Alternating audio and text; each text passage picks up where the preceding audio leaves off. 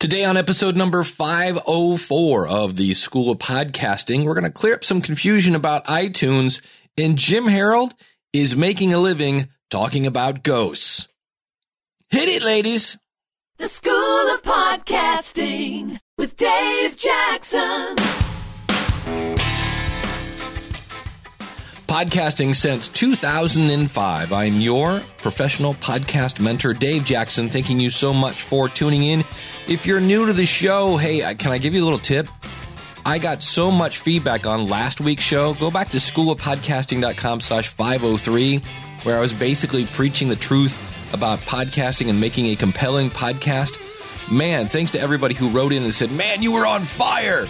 And I want to give a special thanks to Daniel J. Lewis from the Audacity to Podcast, and the one and only John Lee Dumas, both featured, basically mentioned that episode in their newsletters. How cool is that?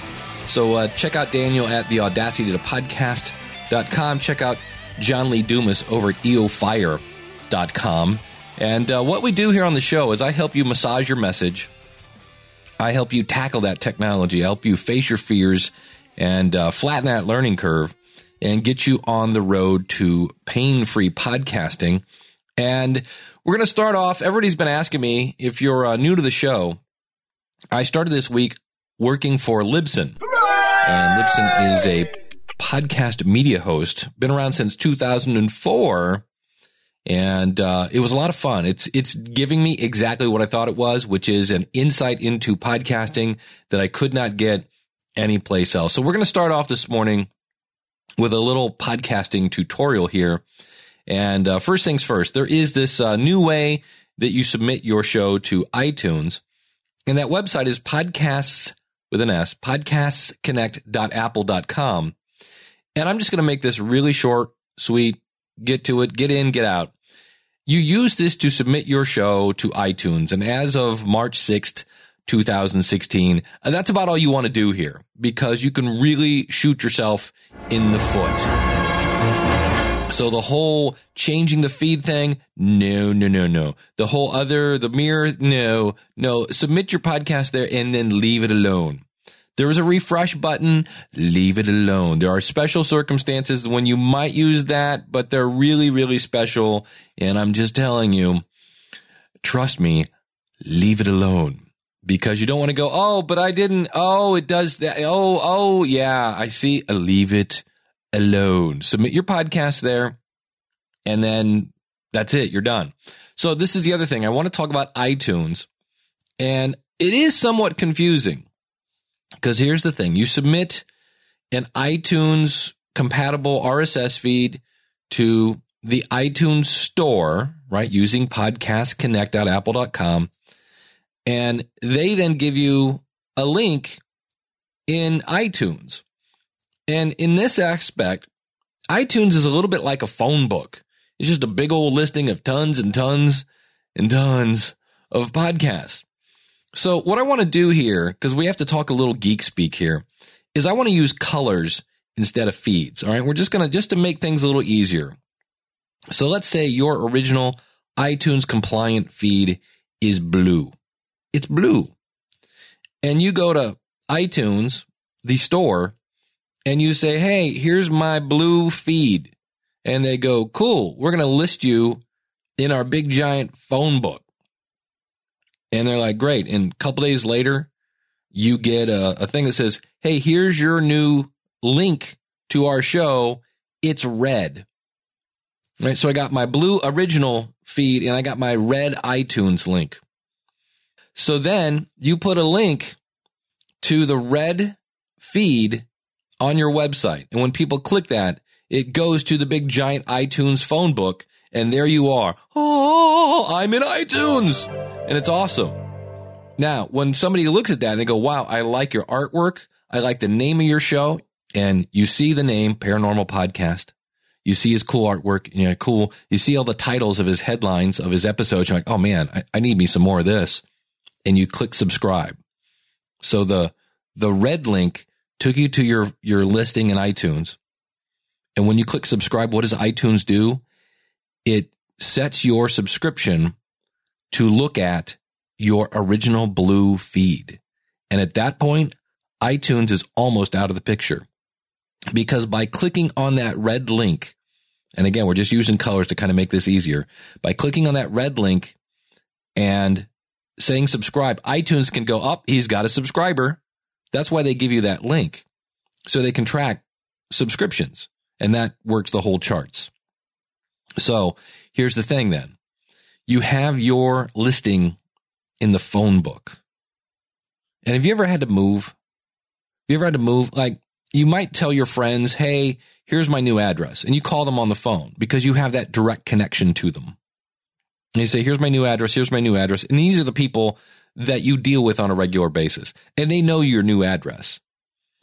Now, you might not be updated in the phone book until next year, because that's how often they put out a new phone book.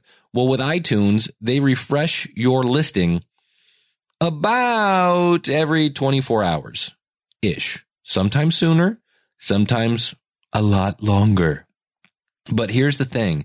Anybody that has subscribed to your show is looking at your original blue feed. So when you publish a new episode, even if it doesn't show up in iTunes, they're getting your episode. So here's my advice, and this is something that we all should be doing. I do. Subscribe to your own show. This way, when you're like, and you go to iTunes because you want to see where you're ranking at, even though I will tell you over and over and over, there's not a lot of value in that. Hey, look, I'm down 4 spots. Oh, my life is over. When you go there and you go, hey, holy cow, I published this episode last night at 10 o'clock. It's 8 o'clock in the morning and it's not in iTunes. You go to your podcast app, whatever you're using, and if everything is working right, which 99% of the time it is, your show will be there, because iTunes, when you said subscribe, pointed that app right back at your original feed. Now, when iTunes refreshes and comes around and checks your podcast along with the other 249,000 that are probably active in their directory, that's why it takes a while, then it will show up. So just because your episode doesn't show up in the iTunes store does not mean that when people subscribe, they will get that latest episode. So stay calm, get off the ledge, check your own subscription in whatever app you're using. I use Overcast.fm, but I was previously using the podcast app. Could be things like that. So that's the little lesson I wanted to give today, because it's really easy to get confusing, because there's this feed and then that feed and then there's there I am in iTunes, but it's not showing up. Yeah, subscribe to your feed, because your subscribers will get it. Now, anybody that's checking out your show in iTunes won't. And what we're going to do is we're going to stop paying Apple, because it is free to list your show in iTunes. They have 200 plus thousand podcasts to update. So it's going to take a little while, and that's okay. So that is my little lesson for today. And the reason I brought that up is because last week Apple had a little bit of a problem, and there's probably going to be a few more problems coming down the pike, because they just launched this Podcasts Connect.Apple thing. And there are going to be a lot of people that don't listen to this show that will shoot themselves in the foot. And they've also updated their specs. If you want to be featured, key point, you need to have artwork now that's 3,000 by 3,000 pixels and less than 500 kilobytes. And typically it's JPEG file. So if you're like me and you have the 1400 by 1400, that will still work fine. But eventually we're going to have to update that. So with that, I think iTunes is refreshing everyone's feed, and they're looking at that image. And so if your image is not at least 1400 by 1400, my guess is it's going to disappear. Not your show, the artwork. So if your artwork is not at least 1400 by 1400, I would update it to 3000 by 3000 pixels and go to town on that. This podcast is part of the Power of Podcasting Network. Find it at powerofpodcasting.com. Changing the world, one download at a time. But what we really want to talk about today, and if you haven't figured this out, I like to do shows where it's just me talking to you. I really do like that. I had fun this weekend I was at WordCamp Dayton, and I got to hang out with the one and only Steve Stewart from stevestewart.me. Got to hang out with Daniel J. Lewis from the Audacity to Podcast. Got to catch up with Ray Gooch. Yeah, Ray, the one and only. You can find Ray over at jobsearchthatworks.com. And Dustin Hartzler from Your Website Engineer, and met a whole bunch of new people. And again, it was weird because it wasn't a podcasting thing. In reality, the reason I went there is I want to hang out with Daniel and Steve and Dustin, and I knew a bunch of people were going, and it was a great time. Oh, and I forgot, how I could forget. Stargate Pioneer, got to hang out with him, and he bought me breakfast. How cool was that? So can't forget the guy that bought you eggs. Holy cow. And that's why I hate naming names. And I'm also, last week I was loopy on Dramamine. This week I'm loopy on a lack of sleep. So it was a lot of fun doing that. And I'll probably talk more about that. But I want to get to Jim. And so I am occasionally going to be interviewing people who are straight up making a living, not $1 million, but they are making a living. They've quit their day job, because I think a lot of us want to quit our day job and do podcasting full time. And that's cool. But it's not happening a lot. So the few people that are able to do this, I want to talk to. I'm going to have Danny Pena on the show, who is phenomenal. You want to talk about knowledge bombs. Holy moly. This guy did it all without iTunes. Yeah, that's the beautiful thing. That's what I love to hear. People that are just working it. So Jim is a guy that has been working it. And you'll hear in this episode, we're going to talk about things like the fact that Jim just likes paranormal stuff. That's what he grew up reading.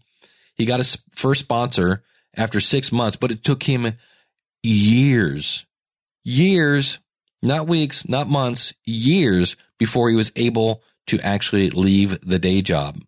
And a lot of great insights here. The other thing I want to point out, originally I was going to air this episode last week. So you'll hear me at the end of the interview say, everybody, I'm talking about go to schoolofpodcasting.com/503. Well, I pushed this back an episode and it's 504. So when I say 503, you say 504 in your head.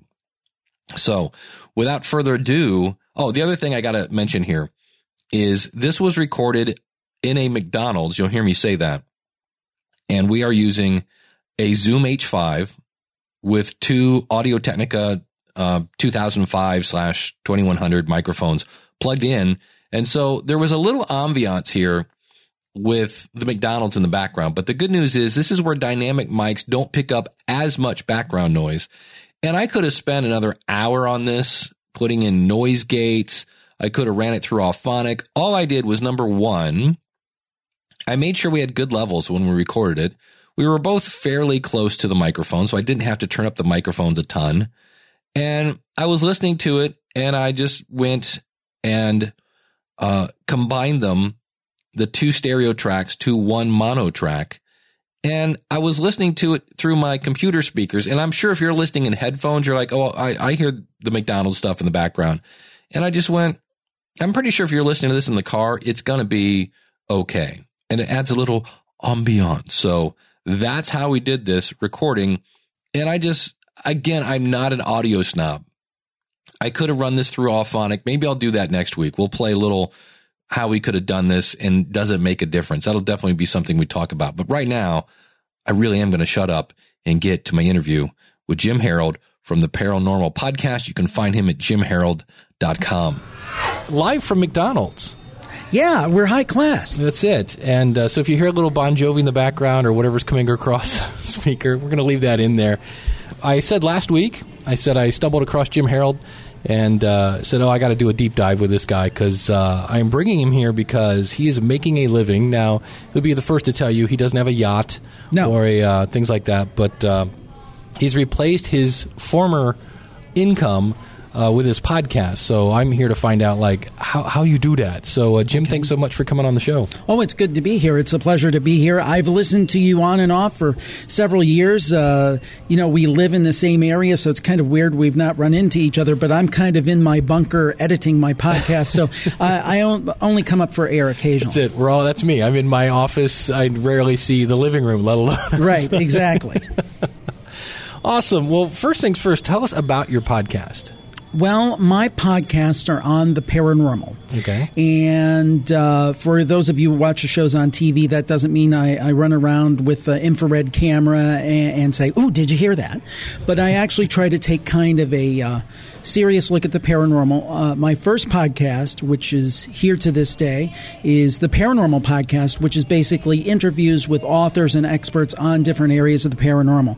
Somebody called it, if people remember Art Bell, they called it NPR meets Art Bell. And I love that discussion, that description. And so that's my main show. And then in 2009, I started another show, which is actually in some ways outstripped the first show, called Jim Harold's Campfire, True Ghost Stories. Now, where on the main show, we talk about everything from Bigfoot, because some people think that's paranormal. I'm kind of skeptical on Bigfoot, but or UFOs or ghosts, a whole range.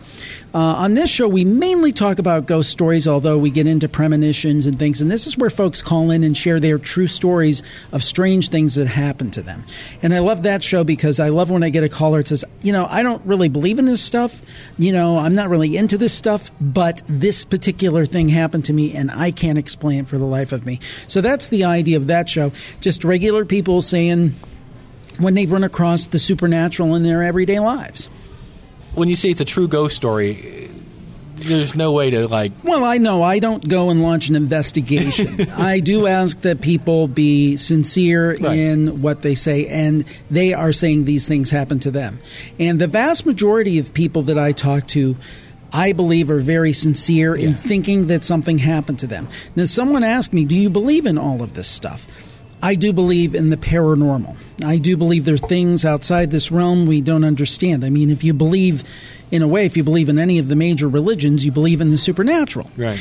Now, do I believe each and every claim? No. And in some ways, it's funny because doing these shows for almost 11 years now, which sounds really strange to say, I've become more skeptical about any specific claim, but more convinced that there is something going on. I've just heard too much from too many different people, doctors, lawyers, people of all walks of life, ditch diggers. That doesn't mean that their stories aren't any less valid. So I really do believe there's something going on. Do I have the answers? No. Is it a lot of fun and interesting and thought-provoking to ask the questions? Yes. Yeah, I'm going to say that's got to be the fun part. And let's go back just a little bit. Why did you get into podcasting? Okay, so I'm in my mid-40s, and I had gone to school for broadcasting, and I was a great broadcasting student. It looked like I was all set to go out and have a career behind the mic. I won the awards, did all the student productions and everything, and then I got a job here in the Cleveland area with a local radio station. Now, what we used to be told, and this is pre-internet, is that you get a job at any station you can that has call letters if it's sweeping the floor, because then I became a sales assistant because I thought, well, I'll get in this way and then I'll weasel my way in and, get on air and all of that. Well, that was the wrong thing to do. If I wanted to be on air, I should have gone to a small market and worked my way up. That's the way you used to have to do it before the internet. So anyway, let's fast forward to about 12 years later. I'm in my mid-30s. I've got a mortgage. I've got a wife. I've got 2 kids. I'm a salesperson for a local radio station. And in the business, but in the business side of the business, which was not at all what I had jumped. And then I've always loved talk radio. So one day I Googled Leo Laporte, because I remember watching him way back from ZDTV and Tech TV. And, you can stream, this is 2005, you can stream his show from KFI. And then I streamed the show and listened to it. He started talking about this thing called podcast. I guess some kid had called up to his show and said, you ought to put this on a podcast. So he did, which changed his life. And hearing him changed my life. I started to listen to him, and then Adam Curry. Adam Curry's doing podcasting, Daily Source Code. Oh, Adam Curry and Dave Weiner, as you recently pointed out, invented podcasting. So I started listening to those guys, and I'm like, man, I can never do what they do. They're so pro. They're so great. And then I listened to some of the other podcasts out there that were done like at people's basement with a Plantronics headset. And I'm like, but I could do that. And I started, with a Plantronics, literally a Plantronics USB headset. There you go. Don't do that today. I don't recommend that today necessarily. There's a lot better options like the mics we're using today, actually, but that are inexpensive and very accessible. But that time, that was kind of, that was the start. And dabbled for 3 years. Put a show out, wouldn't put a show out, got a management job, so I really didn't put a show out for a long time. And then 2008 came. And I remember when this happened exactly. I had my classic iPod on. I was listening to Dan Carlin, who is a genius. Right. And I was and this might make me a bad dad, but I was at my youngest daughter's T-ball game listening to Dan Carlin, multitasking. Exactly. So anyway, I said, and I heard, this program's brought to you by Audible. And it's like, well, you know what? And by that time, I'd switched jobs again. I was actually working for a big conglomerate, which will remain unnamed. Remain nameless, but they've got 3 letters, and you know the name. And I was kind of a middle manager for them. And I thought that was going to be my dream job. And it was like, it's okay, it's a job, but it's not going to be my life. I'm like, but people keep emailing me to put out another show. When am I going to put out a new episode? I said, wait, now I'm not the smartest guy. But I got this one thing, I'm beating my head against the wall, and I got this other thing people are constantly asking me to do. Jim, when are you going to put out a show? I told my wife, 6 months. I'm going to give it 6 months. I'm going to put out a show every week, and we'll see what happens. If it's meant to be, it's meant to be, while keeping my daytime regular job. I did that for 6 months, almost 6 months, not to the day, but within a month or so of it. I got a contact for a sponsorship. Somebody wanted to sponsor a show. One of the big companies, actually, it was Audible. And it was the company that they work through. Because they were sponsoring every podcast in creation, and they still do a lot. And they still, they still work with me. So anyway, I said, that's the sign, right? There's the sign from the universe. Oh. Yeah, exactly, that this is going to catch on. So I kept doing it. I added another podcast. I actually co-hosted a video podcast with Clayton Morse, who is like a national anchor on Fox News on their weekend show, and he still does that. Did that show a couple of years with him. And it just started to grow and grow, and the free shows grew, and I got a little more sponsorship. And I'm like, I wonder if somebody would pay for premium content for more shows. And crazy as I was, this is 2000, would it have been 2010? 2010, I think. I said, I am going to try a Plus Club. And the first day, probably, I think between 100 and 200 people signed up. Nice. And I said, aha, this is my second sign. And pretty much from that point on, I had an eye to gradually wean myself off the day job and make this a full-time gig. In the interim, books have come into the scene. And, again, I was joking with you. I pulled up an 11-year-old Accord, so I'm not rolling in money. My wife has the new car. Well, let's back up a second. With the Plus Club, what is the Plus Club? The Plus Club, okay. Well, I have my free shows, the Paranormal Podcast, Jim Harold's Campfire. Also, I have, like most podcasters, I have, other podcasts that I don't mention much, but I have one called TV You Grew Up With on Classic TV. I make no money on that, but that's just kind of fun. It's a passion project. And I got to interview Mary Ann from Gilligan's Island. Dude, so it was worth that was worth everything. Cross that off the bucket That's list. exactly right. And then also the Paranormal Report, which kind of pod faded, but we're bringing it back with another co-host, Micah Hanks, who is fantastic. But anyway, the two main shows, Campfire and Paranormal Podcast, basically you get all the archives that are 90 days or older if you're in a Plus Club. So they're live for 90 days, and then they roll off into the archive. And I know a lot of people like Marin and people do that. And then I have a whole other series of podcasts that I produce that have never been on the free side. I have one specifically on ghosts called Ghost Insight, one on UFOs called UFO Encounters, one called Conspiracy Corner, where I have a virtual assistant, and we call it the JFK Show because it seems like every other show's on the latest JFK K-Plot. Then we have the crime scene, where I talk to people and authors about true crime, which is kind of related, but it's like a Venn diagram. It's kind of intersecting there.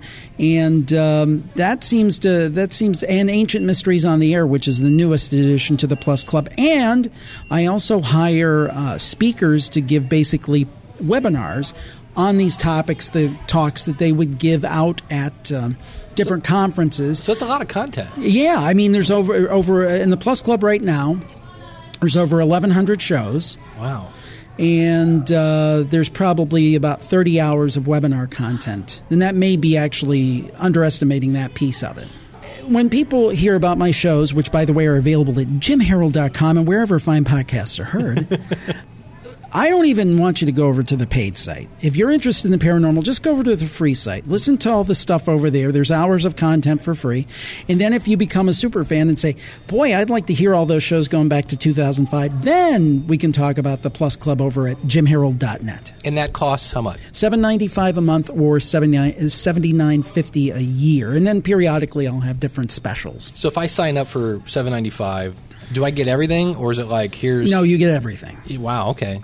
Yeah, I mean, I know there's different people who feel that you should drip the content. Yeah. And the other thing is that people say, well, they'll sign up for a month and they'll download everything. And I'm sure that has happened. But I think most people are honorable, and they'll try to... Particularly, I look at what we do a lot like NPR, is if they like you enough and they realize you're not... you're not driving two Escalades. I'm not even driving one Escalade. But if they realize that you're a working person, you're doing the best you can, and this is not only a business, but it's also your passion, you're hoping that most people will support you, and I think most people do. Yeah, that's the same. That's the way I feel. I was going to drip the School of Podcasting, and I went, you know what? Let's just keep it simple. And if somebody wants to come in and spend a weekend and take everything I got and run.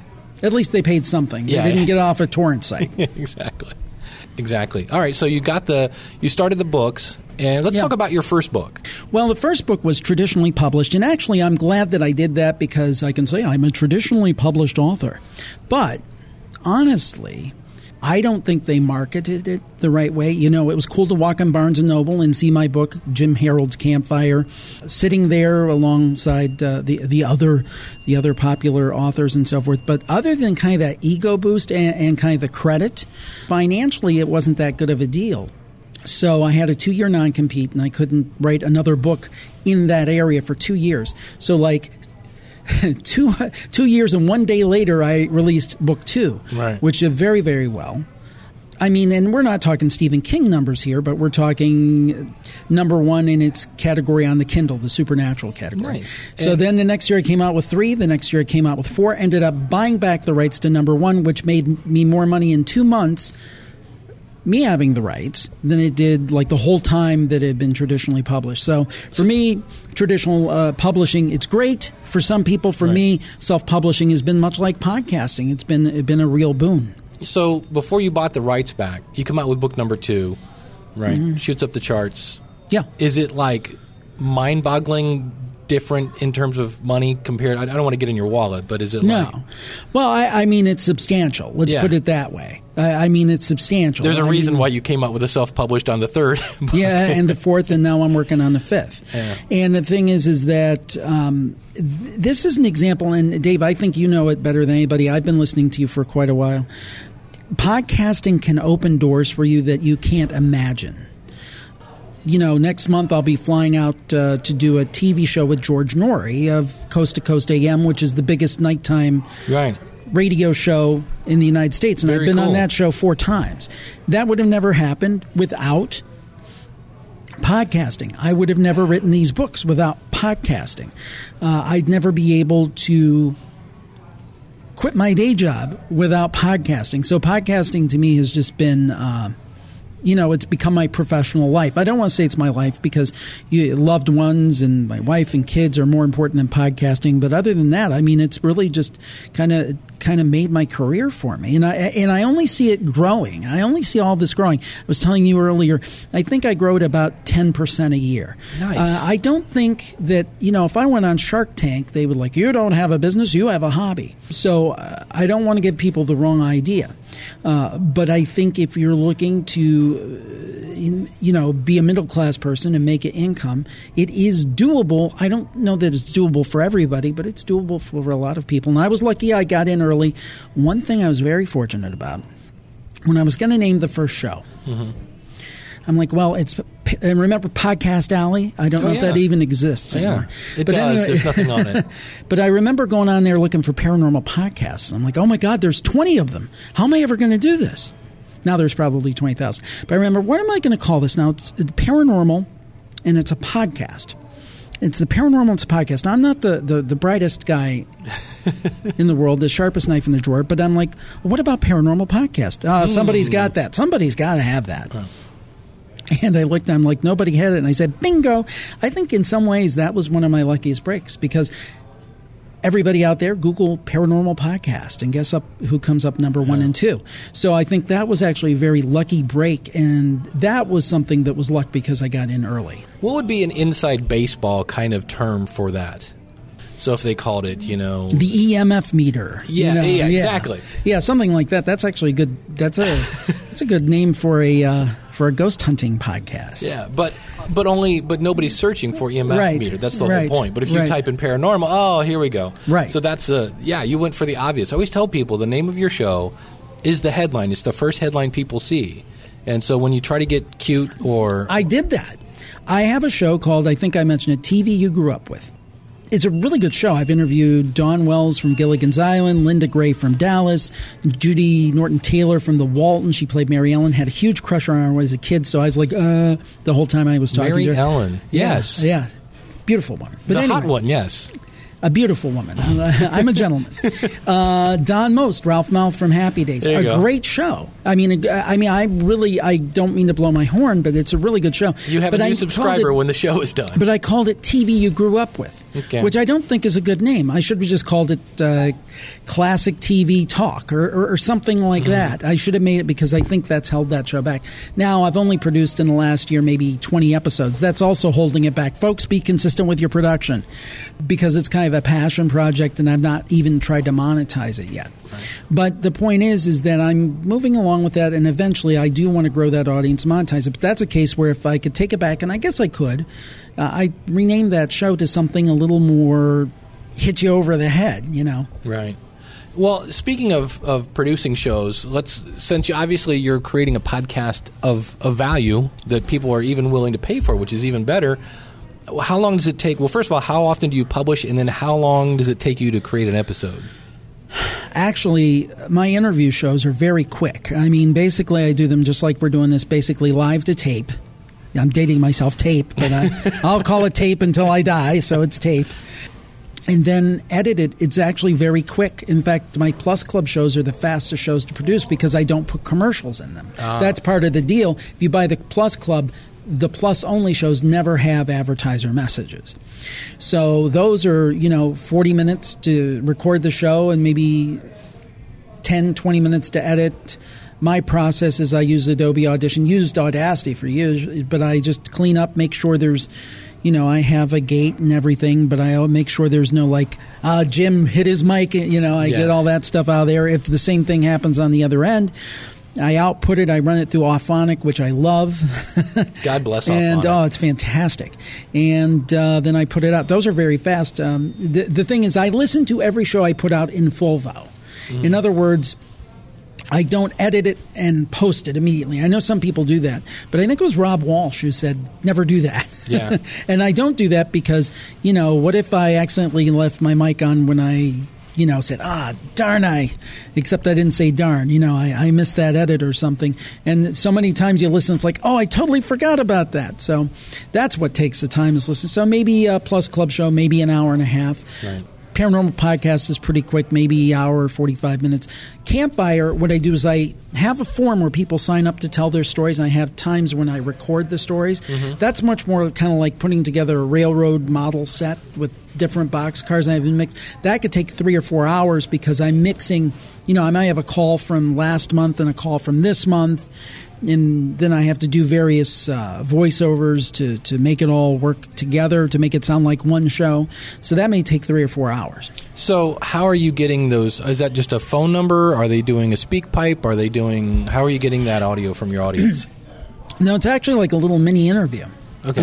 It's so basically I say sign up between I have a form on my site, and I say sign up between 10 p.m. and 11:30 p.m. on Tuesday night. We get your email automatically. You give me a 2 or 3 sentence synopsis of your story. I email you back, or my VA emails you back. I have a part-time VA, confirming that I'll be calling. Then I call you and I do a little mini interview about your story and ask you to keep it under 10 minutes. Awesome. Well, when did you get the VA? This year will be 2 years. Okay. And the crazy thing is I was producing just as much content as I am now and working a full-time job without a VA. And I did that for about probably this level for what would have been 2 years a year and a half. No, about 2 years. I'm starting to lose track of time. This happens when you get old. But anyway, the point is that I don't know how I did that. And there's no way I could have done that or continued to do that indefinitely. I would have dropped over with a heart attack. Right. Now, what do you have your VA doing? She basically sets appointments for me. That's mainly what she does. We have a shared Google Calendar. And I say, okay, here's a list of 6 authors. And go get them. And then I've also had her lately help me out more with advertisers, find potential advertisers. We have kind of a form letter that talks about me and the shows. And here's 6 companies. Find out who to send this to, and see if we can get some feedback and set up a meeting. And then I take the meeting. So she doesn't actually talk to them. She just gets them. Sets the meeting. Yeah. Got it. Well, speaking of advertisers, that's it's in your background. Yeah. So let's talk a little bit about that. How, it's not like it's a fitness show where you can, pump, the Thigh Master and the... Exactly. And that's the tough thing. I mean, in terms of making money, because people automatically think that because it's the paranormal thing that, he saw the ghost hunting show, so he thought he could make a bunch of money because those are so popular. Well, no. First of all, I'm not a huge fan of the ghost hunting shows. I go back to, and I was inspired by things like In Search Of and Unsolved Mysteries. That's the stuff I like. Nothing against the ghost hunters. I have them on the show. I just had one of the main guys on the show last week. But it's not my thing. So, but the thing is really, if you're looking to make a podcast, to make money, what you need to do is find a market where there's a natural tie-in, just like you talked about, the health fitness thing. You do a fitness show and then you sell Thigh Masters or whatever it might be.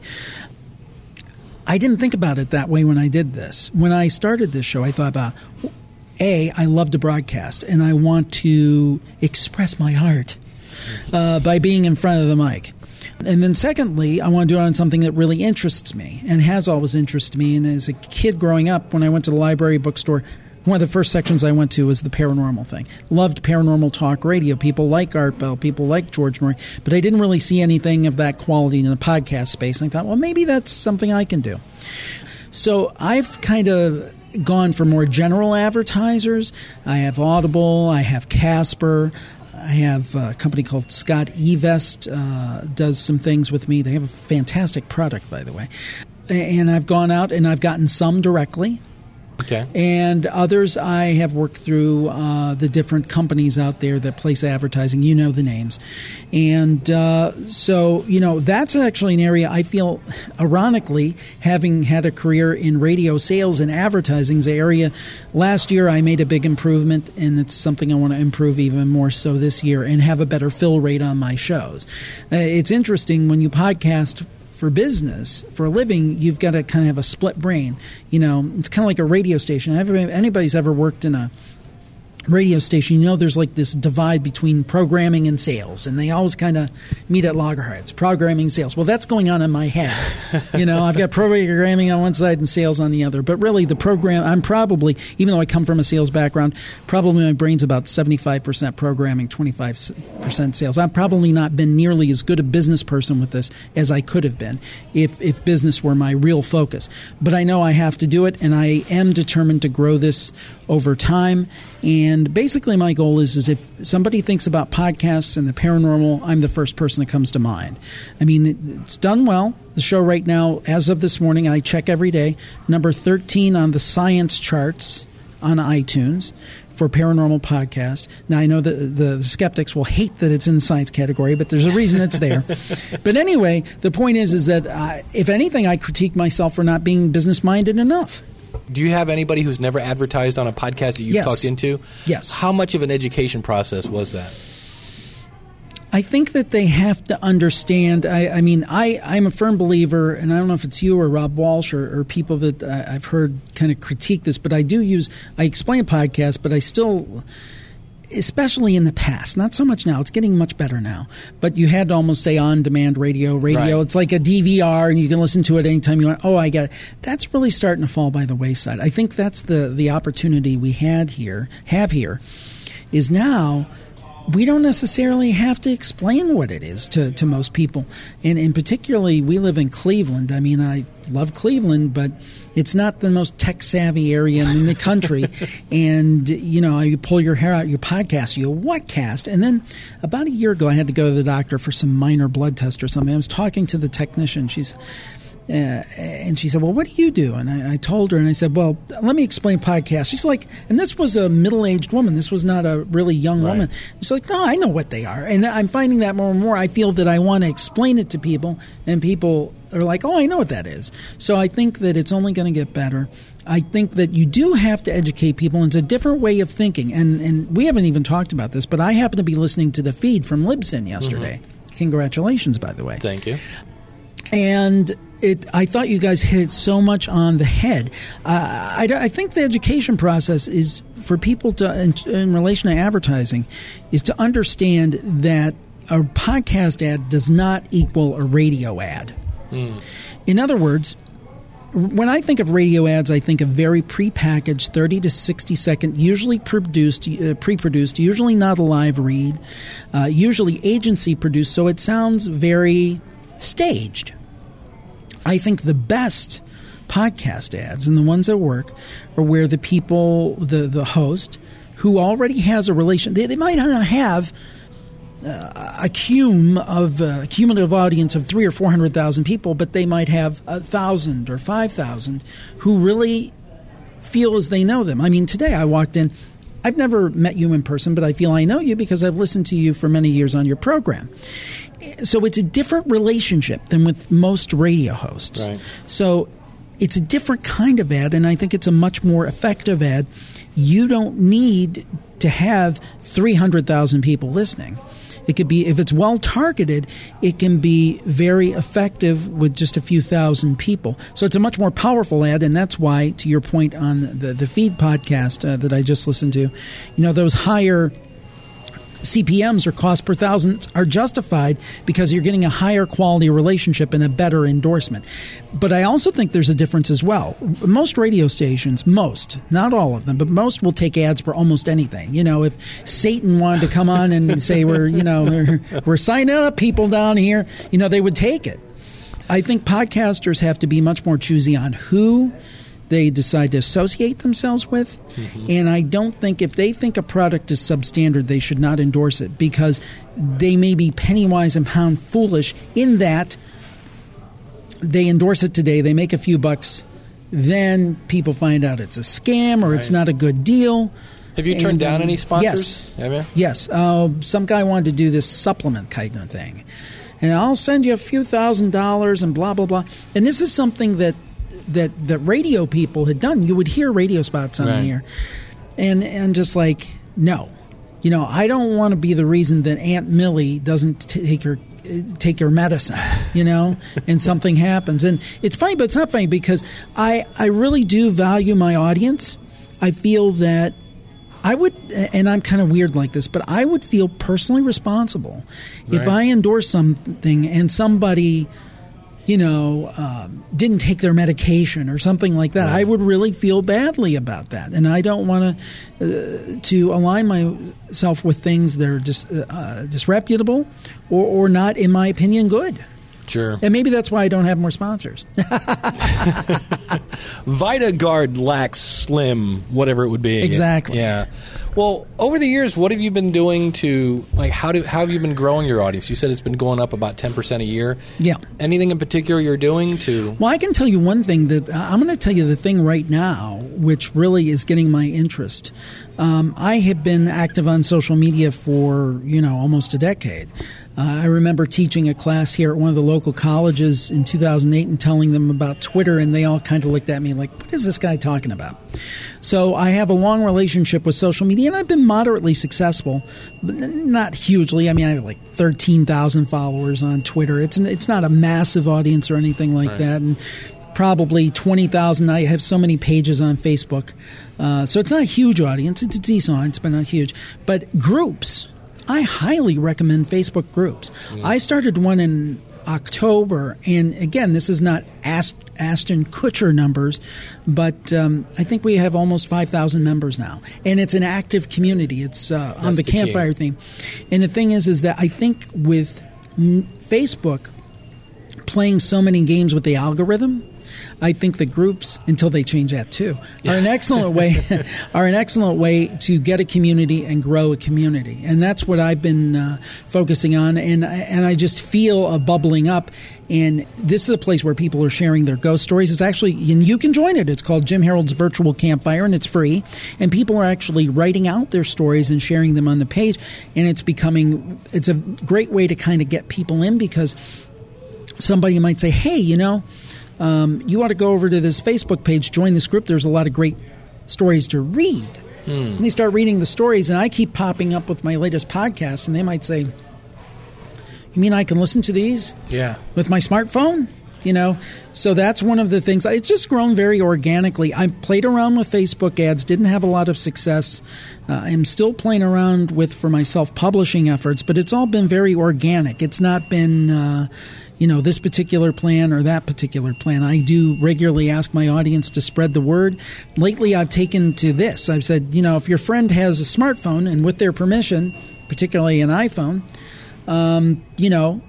say, can I see that? Show them the podcast app, show them my show, and say, hey, let me subscribe you for free with their permission.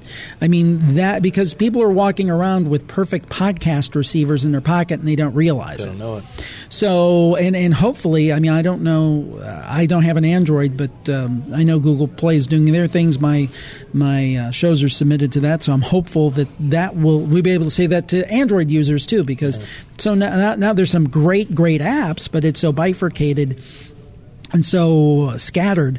Having one central place for podcasts on Android will be really great as well. Well, you mentioned that you got your first sponsor 6 months from starting, which was cool that they approached you, because for the record, that's not the norm. Yeah, and that was 2009. So, right. So how long did it take you then when you finally cut cords with the day job? It was June of 2012. So 3 years. 3 years. I mean, it was 7 years from the beginning of podcasting. Right. And after I got my first sponsor probably in early 2009. Okay. So that would be 3 years. Yeah. I mean, the thing is that this is not an overnight success, and there may be people out there who can launch a podcast and have it become serial. And I'm not talking Cheerios, but become serial in 6 months. I'm not that person. I had to grow it. Low and slow. That's the tempo. That's. Well, what have you tried over the years that didn't work? Anything? Well, actually, I tried doing a lot of. This is something I'm going to scale back on. I'm not going to mention the name, but I was doing a ton of Twitter. I was twittering 20 times a day with one of the automated things, and hoping to grow my Twitter following. And I was doing it in a very ethical way. I wasn't, what is it, Twitter bombing? Twitter bombing. I don't do that. Yeah. I don't do it. But I was tweeting out stories in the paranormal. I was tweeting out my stuff too. If you want to listen to this episode, here's the link to my, my site. and my followers just stayed flat. I'm not saying that can't work for some people. That didn't work for me. But it's a very important point. I think that the idea is to keep growing and keep trying different things till you find things that work for you.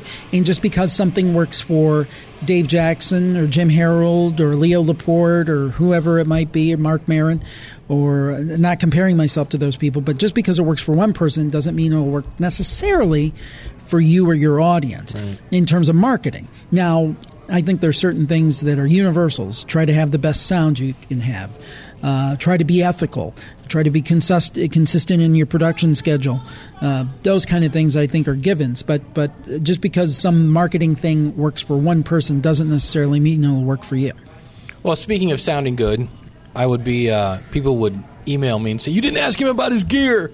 So being a radio background, what kind of gear are you playing with these days? It's just very, very basic. For most of the years that I did this, I used, I started off with a headset within a few months, and those podcasts are still available in the Plus Club. Makes my ears bleed to listen to them, but they're still there. Then I went to like a Samson USB mic and used that for several years and recorded right into my computer. And then finally I made the big plunge, and this is only 4 years ago. Went to, I've got a Behringer noise gate compressor, Mackie mixer, and the old Heil PR40 with the boom arm. I mean, it's like the standard kit, with the Sony headphones, those ones that have been around for like 30 years. I forget the V6 or whatever they're called. Yeah. Do you have the drawer full of microphones? Oh my gosh! So I've got this one, which is the 2005, which is fantastic. The Audio-Technica 2005, which you have as well. Actually, a TV mic that I use for conferences. It's an Electro Voice. It's like the one stick mic you see like the reporters with. Right. And it has a little Tascam. I think it's a DR100 mini recorder. That is great, by the way, folks. I think Daniel J. Lewis did a video on that recorder. He was a little critical, but it's very cool because you can go and do on-the-street interviews, and you have one piece, and then it has a little monitor out of the recorder so you can listen, monitor your sound. And I just bought another wireless lav mic because I'm planning on doing one-man band video shoots with my iPhone because there's really some impressive people doing this stuff. There's this one guy, look him up, Glenn Mulcahy, and he is like a mojo guru out of Ireland. And he works for Irish television. They have state-sponsored television over there. And he's training their journalists to shoot with nothing but an iPhone and good audio gear, the idea being that in video, the thing that often gets overlooked is the audio. You can have, an iPhone now, a modern iPhone 6 or 6S, they shoot HD, or maybe Androids, they shoot HD video, very good quality video, but the audio is horrible, but there's ways to get audio into that.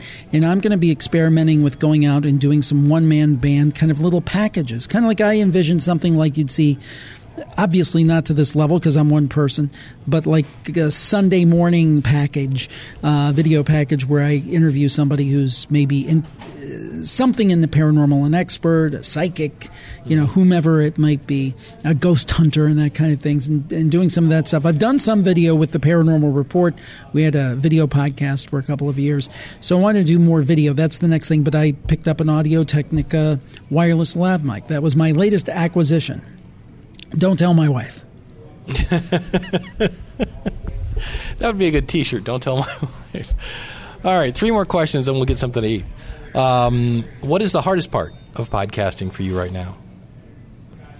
I think that the hardest thing is sometimes, and that's why I welcome this, is the isolation. I'm used to working at a radio station, sometimes at a radio station where you had 3 or 4 stations together, so you had a staff, you had camaraderie. Sometimes this can be a very isolated way to earn a living. Now that's leveled out a bit by my audience, who is fantastic. They've been nothing but supportive to me. I have colleagues I work with. I have a co-host, a great co-host. Actually, for my site, over the last 6 months, I've hired 5 writers and believe me, it's not like a full-time gig, but they write articles every month. And so I have some colleagues in my VA and people I work with, but it's not exactly the same. So sometimes it could be a little isolationist. So it's nice to actually get out and see somebody face to face. Yeah, there are days when the only person I talk to is my cat, and that just makes me feel sad. Yeah. Well, the funny thing is, my wife is at home all day, but she works a remote job. She's a speech therapist. She does telepractice over the computer with kids in Oregon, which is amazing to me. But the funny thing is, she's in her office, I'm in my office, so we probably won't see each other for hours. Right. So you're just kind of all by yourself. Do you have a favorite story, paranormal story? Favorite paranormal story? The one that I'm thinking of is way too long. Okay. But I will tell you one that happened to my wife.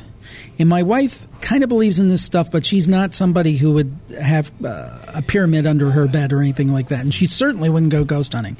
But my mother-in-law was Catholic, and my wife's Catholic. And this is back just maybe a couple weeks before 9/11. My mother-in-law had been really sick, and she came home basically to die at home hospice, at her home. And we had been over there. Now, let me be very clear. There was no expectation that it was imminent, like going to be that day or the next day. We thought we had maybe a few weeks or whatever. That night, my wife was over there, and my mother-in-law was trying to rush her out. Like, well, you got to go home. You got to be home with Jim and the kids. So anyway, she left, and she's like, I don't know why she wanted me not here. About, I think, 1:30 or 2 in the morning. It's in the book. I don't remember off the top of my head. My wife wakes up and is looking over my shoulder, and she sees Mother Mary. She thinks, that's weird. And she thought, boy, Mother Mary looks different than any picture I've ever seen of her. Right. And then she looked beautiful and peaceful, is the way my wife put it. And then she vanished. And my wife went back to sleep. Now, I should say that Mother Mary was like... That was like my mother-in-law's jam. I mean, She loved Mother Mary. She gave roses to Mother Mary at her wedding and all these different things. She was very big into Mother Mary. About a half hour later, the phone rings. My father-in-law is on the line. My wife answers, and he says, well, she's gone. And my wife's like, who's gone? What are you talking about? Right. Your mother, she just died about a half hour ago. Now, again, my wife's a professional. Right. She believes in the supernatural, but she's not wacky with it. Right. But you take her story and you multiply it hundreds of times, and I've heard different stories. It might be Mother Mary one time. It might be I saw my uncle. I had a dream about my uncle. I mean, I've heard so much of this that I believe that they're credible people that have real stories that bear telling. Yep. I have one very similar. My dad died a couple years ago. And my aunt had this very vivid dream of him saying, hey, sis, I just wanted you to know I'm leaving and I'm okay. And she said it was really wacky because she woke up, looked at the clock, it was 3 in the morning, and got up and went to the bathroom, came back to bed and went to bed. Well, my dad had died that night at 3 in the morning. Yeah. So, and the funny thing is that almost everybody says what you say. Well, that reminds me of almost everybody has a story. Even if you're not like Mr. Supernatural and the black T-shirt and the ghost hunting meters and all that. And I don't mean to cast aspersions on those people, but there's a lot more just regular everyday people who have experienced strange things, and those are the stories that I gravitate towards. And if they want to share their story and they want to hear your podcast. Yeah, JimHarold.com. Again, focus on the free stuff. Get the free stuff. JimHarold.com, JimHarold.com. Also, you can check out the TV podcast, TV You Grew Up With.com. And they're both available wherever fine podcasts are heard, except for Spotify, which I'll have to work on. I hope that you enjoy it. And if you want to sign up, there's a spot right there at my site at JimHarold.com. It says Camp Sign Up. It's JimHarold.com/campfire. So I hope you guys will check it out. Cool. And we'll have links to all this out in the show notes at schoolofpodcasting.com/503, along with all of Jim's books and all that other good stuff. So, Jim, thank you so much, my friend. Well, thank you. I appreciate it. I'm so glad we were able to connect after all of this time. I applaud you for everything you've done for the podcasting community and many tips I've taken advantage of. So I really appreciate it. You do a lot for the community, and continued success, and congrats on Libsyn. Thank you, my friend. That's as you listen to this now, I'm starting. I'm actually in Pittsburgh as we speak. Wow. Yes. You're talented. You're in two places at once. All right. Jim, very nice guy. And if you listen to his podcast, it's good. Like, I listened to an episode, and what he does is he does a really good job of, again, why I hope I did this today. I explained why he's on the show. He's making a living with his podcast. That's why we wanted to hear what Jim was saying today. And Jim did the same thing. I was listening to an episode, and there's this guy who's all involved in this Phoenix thing. And then they listed his credits, and they went on forever. So it was all like, here's why this guy's on the show, and this is what we're going to talk about. He did that right up front. This is what we're going to talk about today. Here's the guy that's coming on. Here's why he's here. Awesome. Really good stuff. And again, I don't think he's doing it in a very professional way. And by that, I don't mean that he talks like this. He just takes it seriously. It's not three guys talking about ghosts, dude. No. One last thing as we head out the door here. You're probably thinking, Dave, I thought you said last week the School of Podcasting would be open. Really long story short, the company I use to manage the back end of it started a manual review process. So I flipped the switch on Saturday, and it's probably going to take a day or two for them to look at it, I guess, to make sure that it works. And then it's open. So this is kind of like, in the past, I've said, always make sure you're in iTunes, people can get to you, you're live, and then launch your big launch date, if that's what you're going to do. Yeah, apparently that applies to JVZoo, which is the company that I use as well. Don't say you'll be live on Saturday if you're not already live. So that was a little learning lesson. But we do have a lot of really great content coming up in the future. I'll be interviewing Danny Pena, Hall of Fame podcaster, another person that's making a living from his podcast. We have a really cool Because of My Podcast story. We've got Last 5 and 5s. And of course, anything you would like to talk about, go out to schoolofpodcasting.com/contact to find out when the School of Podcasting opens. Best thing to do, go to schoolofpodcasting.com/newsletter. And I will see you next week with another episode of the School of Podcasting's morning announcements. Take care. And until next week, class is dismissed. God bless. Stay tuned for Bernie. If you like what you hear, then go tell somebody. If you like what you hear, then go tell somebody. All right, let's see if Bernie missed me. Hi, buddy. Did you miss me? Huh? You did? You missed me? Yeah. Hi, buddy. Yeah. I was gone. And now I'm home. What do you think? I know. All right, buddy. Well, I'm home. The purring has begun. I know. All right.